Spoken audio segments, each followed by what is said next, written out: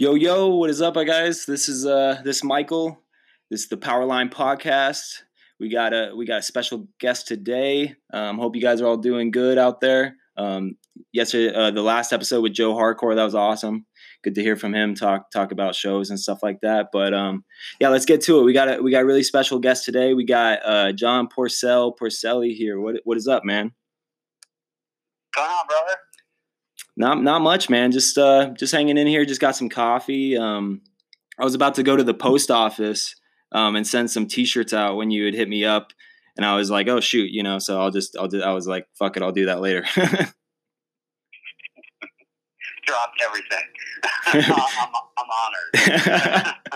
yeah. It wasn't much to drop, but how you doing, man? We were just talking. You just finished up some yoga classes this morning.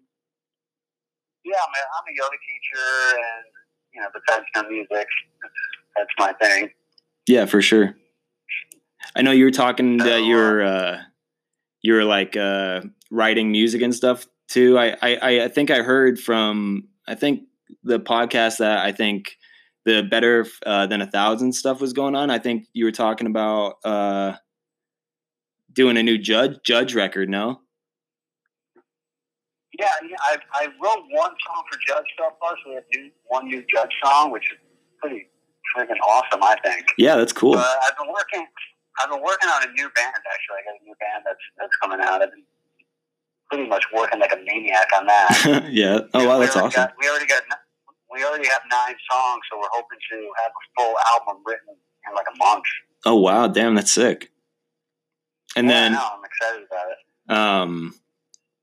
Hell yeah. Are we going to be able to hear any of that soonish, or are you guys going to go into the studio probably soon for that, record some stuff?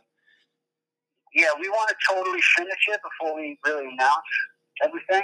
Definitely. It's pretty awesome. I'm super psyched about it. That's awesome. That's cool that, yeah, you're working on a totally new project. Did that get brought to you, or was that something you wanted to start, something fresh? It was weird. It just totally, I had no plans to do a new band, and all these circumstances happened where I just kind of met the people that are in the band, and everything just kind of weirdly, mystically fell into place. So we're doing it, and it sounds awesome so far. That's awesome. Who else is? I'm still gonna do some more Judge songs. Right. I'm gonna work on that. And I actually want to write a whole Shelter record too. Oh wow! So that's on my agenda for this year also. Yeah, no, I know you guys. I'm here in LA. You guys just came Judge and Down to Nothing last year. Did you guys play any shows earlier this year in 2020 or? No, I haven't played. Those were the last shows we played. Was Judge in California. Yeah. Yeah, that was cool. Yeah. Speaking of too, that you were also playing. I think it was like a couple weeks earlier or a month before that was YOT Today in LA, and that was a really crazy show.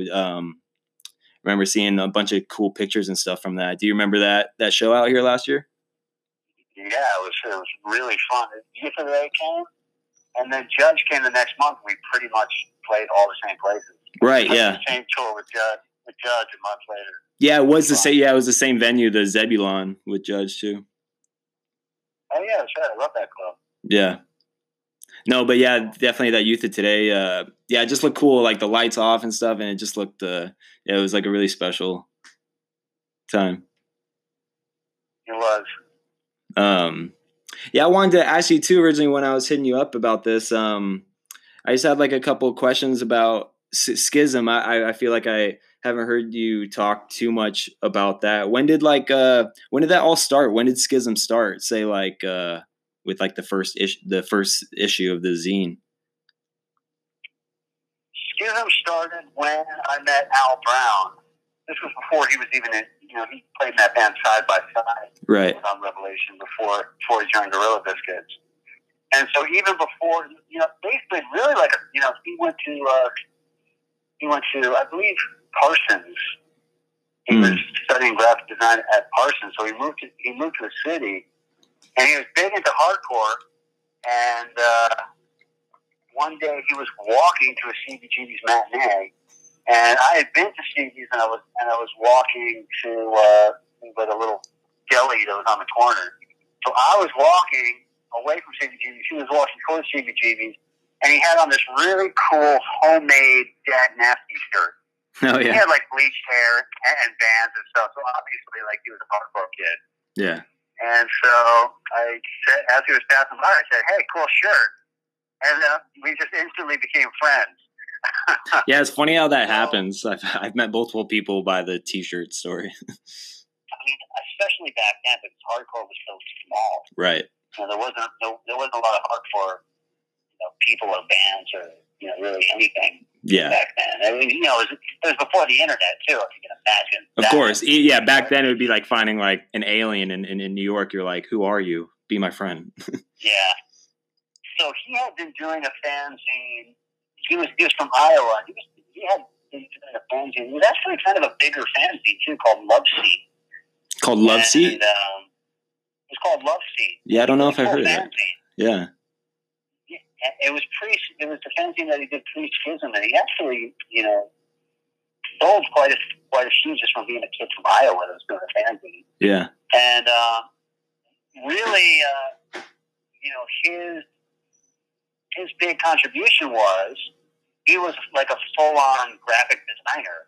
In the day when people were literally copying and pasting their fanzines together. Yeah.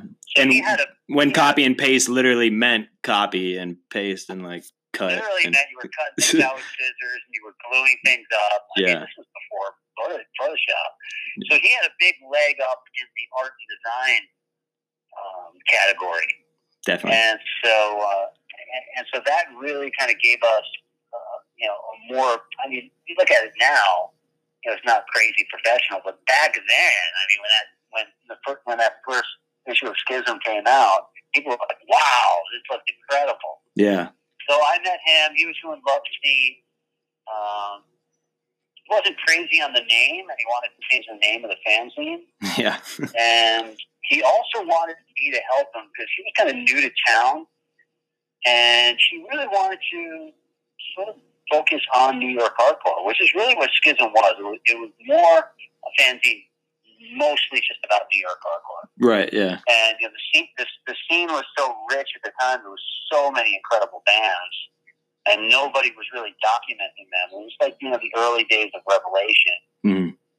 And, you had like Side by Side, Gorilla Biscuits, Youth Today, Bowl, Warzone, Agnostic Front, Comex, the scene was just exploding with incredible music.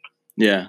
And so, Youth Today had already been pretty established in New York, and so I knew everybody. He was new to town, so he asked me to help him, do interviews and meet people and stuff like that. And so I said, yeah, sure. And so that was our thing. It was mostly my job to go out and interview the bands, and it was his job to lay out the fanzine. Who he really excelled at. Who was then, like, say, interviewed in the first issue then? I have the book here that Bridge 9 put out. Let me check it out. Right, my buddy has. I still have to get myself a copy. Every copy I see is it's like over $50 or something. But I'm gonna snag one soon. Yeah, it's been sold out for a while. Yeah. So the first issue was actually called Schism number 6, which should have been Schism number 1, but Al had done 5 issues of Love Seat. Right, so it would have been Love Seat 6, yeah. So for some reason he wanted to call it Schism number 6 just to kind of nod to his old fanzine. Mm-hmm. But it was sort of confusing when it came out, right. Schism number 6, and, it was probably a mistake now looking back at it. But for some reason the first issue was called Schism number 6. And it had Super Touch, Warzone, Bold, Side by Side, and Crackdown. So it was all New York City bands. Right. That's cool. And then so you were conducting most of those interviews, or would Al sometimes interview people himself too, or later on? I think I did every single interview, if I'm not mistaken. Yeah. Another thing that Al did, besides laying out the fanzine, was he was also an incredible photographer. Oh, okay. So he was taking all the pictures too, and it was, it was the pictures that he took that really kind of put us over the edge too. Right. Yeah. Because there was at the time there was so much mystique about New York hardcore, but it was weird. Like no one was really documenting it. No one was taking pictures. No one was really putting that out in the world. Again, this is pre-internet. Right. So he was really the first person that was going to CBGBs, taking all these pictures, and putting out a fanzine that was documenting all these great bands, up and coming bands like Sick of It All, Side by Side, Gorilla Biscuits, who at the time weren't big bands. They were just kind of like up and coming bands. Yeah. And so a lot of people, even though they had heard the Gorilla Biscuits EP that came out in Revelation, and they liked the band, no one really knew too much about them. So we were like the first publication that was showing pictures of like what Gorilla Biscuits looked like and Warzone, and so we had orders that were coming from all over the world. It was crazy. That's cool. Yeah. So then how did you put out like a mail order type thing then, and people ordered the issues through that?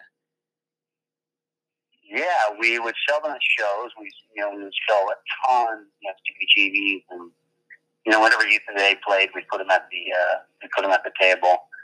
And it was weird too because we thought hardcore was so small back then. So even if you put out a record and you sold 500 copies of a record, you were like, wow, 500, that's incredible. Yeah, and then even those 500 people too are probably like, each one of those experiences is probably a little more powerful than say like, I don't know, something that has a bigger audience then or now. Yeah, for sure. And people would talk about it and it got word of mouth. But I think the first issue that we printed, we printed like 300 and they sold out I think they sold out the first, we went down to CBGs, I think we sold every single copy we had. Yeah. And we were like, oh my God, we thought this was going to be our stock. Right, yeah. And we sold this all at one show. So we, after we did that first issue and it was so popular, we were like, wow, this is a lot bigger than we thought. And, so we went back and we repressed it and, we were selling like thousands of these things, which, like I said, not a lot of fanzines were selling thousands of copies. So right. And was there any New York or like close fanzines of at the time? Not really. I think there were. There was definitely other fanzines in New York. Right, but it was just apparent that Schism was like a different thing. Schism was like pretty much totally dedicated to New York hardcore, which nobody else was doing. And which there was, with Revelation becoming, just starting to kind of boom at the time. If you look at the first like 20 releases of Revelation, I mean, they're all incredible. Yeah. So there was a lot of attention on kind of like the Revelation New York hardcore scene, literally like, around the world. So not only were we selling the fanzines at shows just in the Northeast, but we were also getting like, they're sending tons out to California and even Europe and Japan. So that's really cool. Yeah, I just sent our latest issue of Powerline out to Japan to some record store, and it was like, damn, that's really cool. Like some of the Los Angeles hardcore bands out here that are no one knows about, like you're saying, are going to be like someone in Japan's going to find out about it and check them out. Yeah, we were amazed. We were selling like South America, and it really caught us by surprise. And so after that first issue, we did the first issue, which was just kind of like a regular fanzine, but since the response to it was just, really beyond our wildest dreams, really. Yeah. We decided that we were really going to work on the next issue. And the next issue was the real issue that really established us as kind of one of the bigger fanzines of the time. The next issue was the one that the Project X 7-inch came in. Okay, yeah. And then that was kind of like, were you trying to say like, okay, let's go start a label and do the the fanzine, or was it like we're gonna do this next issue and just for the issue we're gonna make this like personalized record, the Project X? No, we had no inclination of doing a record label at the time. You know, I don't know. You're probably too young to remember this, but in like the 70s and the 80s, it was really popular for like rock magazines to put a flexi disc inside the record. Have you ever heard of a flexi disc? Yeah, for sure. They'll still do that now with like magazines and yeah, I just got a flexi not too long ago at like a show a couple months ago or a few months ago. Yeah, it was really cool. Like the flexi disc, like you're usually like the feature of the the main band that was being featured in the magazine. They have a flexi disc of like an unreleased song. So flexi disc, you know, if people don't know what a flexi disc was, it was literally like a thin sheet of plastic. It was a record that you could play, but it wasn't thick. It was like thin, like a piece of paper. Yeah, you're like, I can play this, and you put it on your turntable, and you're like, oh yeah, shit.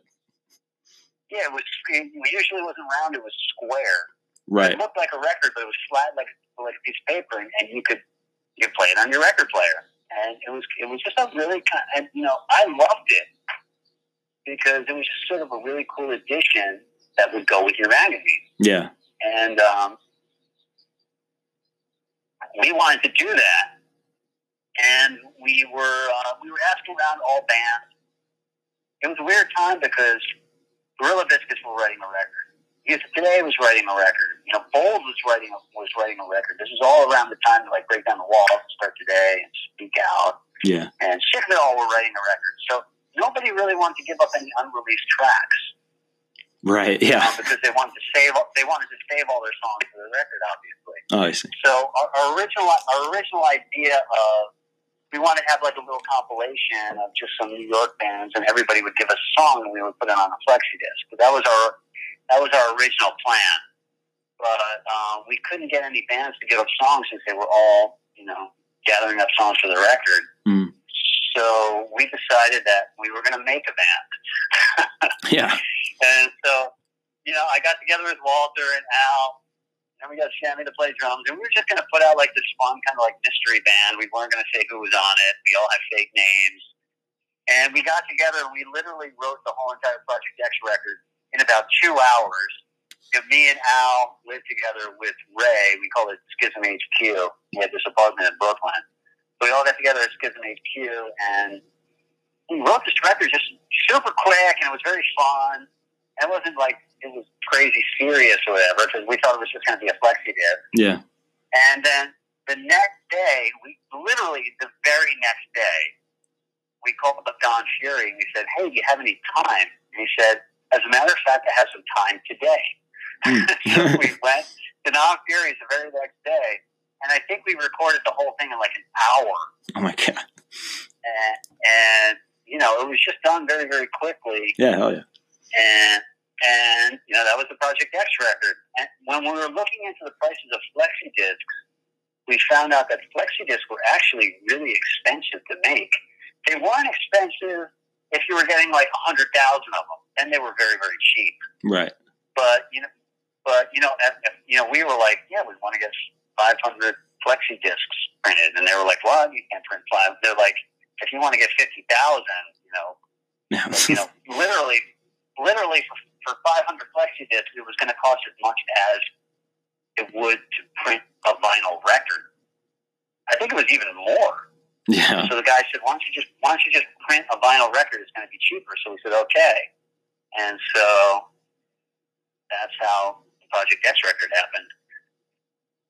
Yeah. No, that's a cool story. And then how you guys only played a handful of shows under Project X, no? Like maybe under 10, right? Yeah, we weren't a real band. We weren't even expecting to play any show. Yeah. It was just kind of this fun thing. We put the record in. Nobody knew who played on the record. We all had fake names. Who did Al do the layout of that then, maybe? Yeah, Al did the layout for a lot. He did the layout for the first Gorilla Biscuits 7-inch. I think he did the layout for Start Today. He did the layout for the first to Quicksand Records. Okay. He was doing a lot of the Damn, yeah, that goes side by side record. That goes deeper then. So he was like the go-to graphic designer in New York hardcore at the time. So he did the layout for everything. Wow. And we printed 500 of them, and we stuffed them all in baggies. We stuffed them all in the fanzines. And there was a Gorilla Biscuits show in Connecticut at the Anthrax. And so the first time that Schism came out, and everybody was waiting for that Schism to come out. Because the first one just got so popular. Right. So we had this new issue, and we had the record, and we're like, okay, this is going to be great. And we really worked hard on this new issue. And we're like, we're going to get super ambitious. We're going to print 500 of these things. And so we had 500 records, and we were going to bring them all to this first show. But we didn't have enough time, and we could only baggy, and we had the covers that we had to fold, and then we had to put them all into baggy. So we basically were assembling it ourselves. So it was me and Al kind of like baggying all this record, and I think we only got like 350 or something like 400 done, before that show started, and it was really cool because Al. Gorilla Biscuits show, and Al had handmade 12 long-sleeve Schism shirts. And those were the ones that said Schism. Right. And it had, like, NYHC straight edge down the sleeve. Yeah, those shirts are sick. I love the logo, too. Yeah, the logo was cool. We had the Project X cover on the back. And we gave them out to, like, our 12 really good friends. We gave them like all the Gorilla Biscuits, Ray Capo, Just Straight Edge. I had one. Sammy had one. So just kind of like that original like youth crew. Yeah. We all went to that show wearing that long sleeve. So we rolled into the Anthrax. Gorilla Biscuits is playing. We're all wearing the Schism shirt. We got the Schism shirt with the mystery record in it, and we instantly sold all 350. Oh my God. We probably could have sold 800. Right. Because there was like 800 kids at that show, and every single kid was buying the fanzine. And it was really cool. And we wrote all over, and each Project X record had we wrote on the label just little kind of inside jokes. Yeah. It's really funny because nobody knows what the jokes are. Like, whenever I meet somebody that has an original Project X record, I'm like, what does it say on the label? And they'll tell me, and I'll laugh. I'll be like, what the hell does it mean?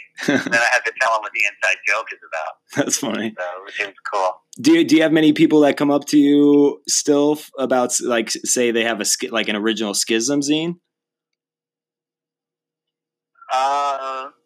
Very few. Probably few. I think we only printed 500. Yeah. And it was weird too because not only did people really love the fanzine, but they loved Project X. Mm. And people are like, "Who's in the band? When is this band going to play?"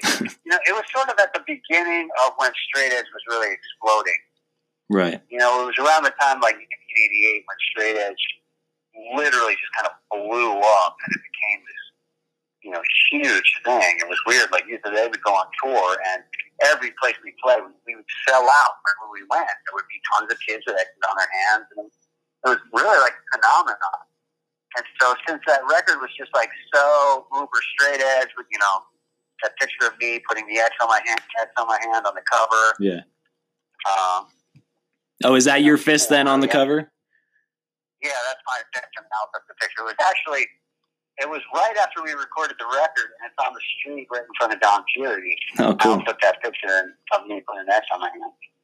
So we just kept repressing and repressing and repressing and repressing that record. Like, I don't even know how many we sold, but we would just sell them. And we press them, and then it would instantly sell out. It was really... I mean, here's a record we thought, we recorded in a day. Yeah, it was just for fun, yeah. Yeah, just for fun. And it actually kind of Well, I feel like that's like I think some of the best stuff like comes that way. I know when I started Powerline under very like similar regards. Like I just no one was documenting what was going on in LA. Like obviously it's different now. We have the internet and social media, but I wanted it to be physically documented and live on, and no one was doing that. And there was so much cool stuff going on. So yeah, I feel you. I was going to say there was this one zine on the East Coast going on now called Shining Life Press. And I don't know if you maybe heard of them. They did that bold history of the Summer '89 tour. Did you see that? I saw that. That was incredible. Dude, that was so cool. Actually, it was pretty dense. There was so much like info in there that I never got time to read the full thing until I got like stuck at home with all this, and I finally read it a couple months ago. And yeah, dude, that was such a cool story. Shout out to Shining Life Press. Did you check that out? Those guys are like archaeologists. Dude, I was gonna say he's about that tour. Yeah, dude, so many cool stories. I was gonna say too, they've been speaking of like archaeologists. I don't know if you're on like YouTube much at all, but he's been posting like live sets like every day, like 10 live sets of like just all this amazing stuff. It's like mostly East Coast, New York stuff. Like I don't know. I just watched a Raw Deal set the other day. I just watched a Judge set 1990 at City Gardens in Jersey. That was a cool show. But he's just been uploading like nonstop. So it's been cool to, I've been watching like so many live sets. I'm kind of hardcore deprived right now. That's amazing. Yeah, cool. Definitely. Yeah, definitely check that out. Bunch of cool stuff, like rare stuff. Like I saw a Swizz set that I still have to check out, a Super Touch, just a bunch of like I was watching a Floor Punch set. Did you ever listen to any of those like 90s? There's like, you're talking about in 88 how hard, straight edge is getting bigger and bigger. Did you listen to any of those other big bands after that, like say like Floor Punch or something like that came after? During the 90s I was in shelter and I was living in a Krishna temple. Right. So I was not, I was sort of on a personal detox for sure from material life. So I missed a lot of that. I missed the whole decade. I barely know who's president. Right. No, I feel you. Those times. I was in a temple kind of chanting and studying. Who do you who's like on your Spotify as of like currently? Not even expecting like hardcore per se, but just like anything. What do you kind of listen to day to day? Well, I just did a Spotify playlist for Revelation. I don't know if you saw that. I did, yeah. And it was funny because everybody expected, okay, Porcell's going to do a Spotify playlist for Revelation. It's going to be all straight edge hardcore. Right, yeah. But the type of music that before I was into hardcore, I was really into punk. Like I got into punk really early when I was probably like 12. 12, 13, I was listening to, Ramones, Clash, Stranglers, Weirdos, all this stuff from California, the Avengers. And so that type of music, it always holds a special place in my heart, because that was like I was like a kid and I sort of grew up on that. It's like when you're a kid and you grow up on like all those TV shows you watch as a kid, you always have a kind of special place in your heart for them. Yeah. And so I have a special place in my heart for all that like early kind of, late 70s punk rock. And so my whole playlist was just all sort of like, some of them are real forgotten songs, even forgotten bands, that I put on there. And so I wanted to dig those up. Yeah. So, I really kind of appreciate that era of punk because, it was almost like the early hardcore scene. There was like, in the times of like the Clash and the Ramones, there was no real blueprint for what that music was supposed to be. So you had all these like really eclectic bands, like the Buzzcocks and the Stranglers, who had like an organ player, and you even had like Devo I listened to back then, and all those, like the Jam, they all had their own little flavor or twist on what they were doing as people were kind of figuring out what punk rock was. And so to me, that's a really exciting time in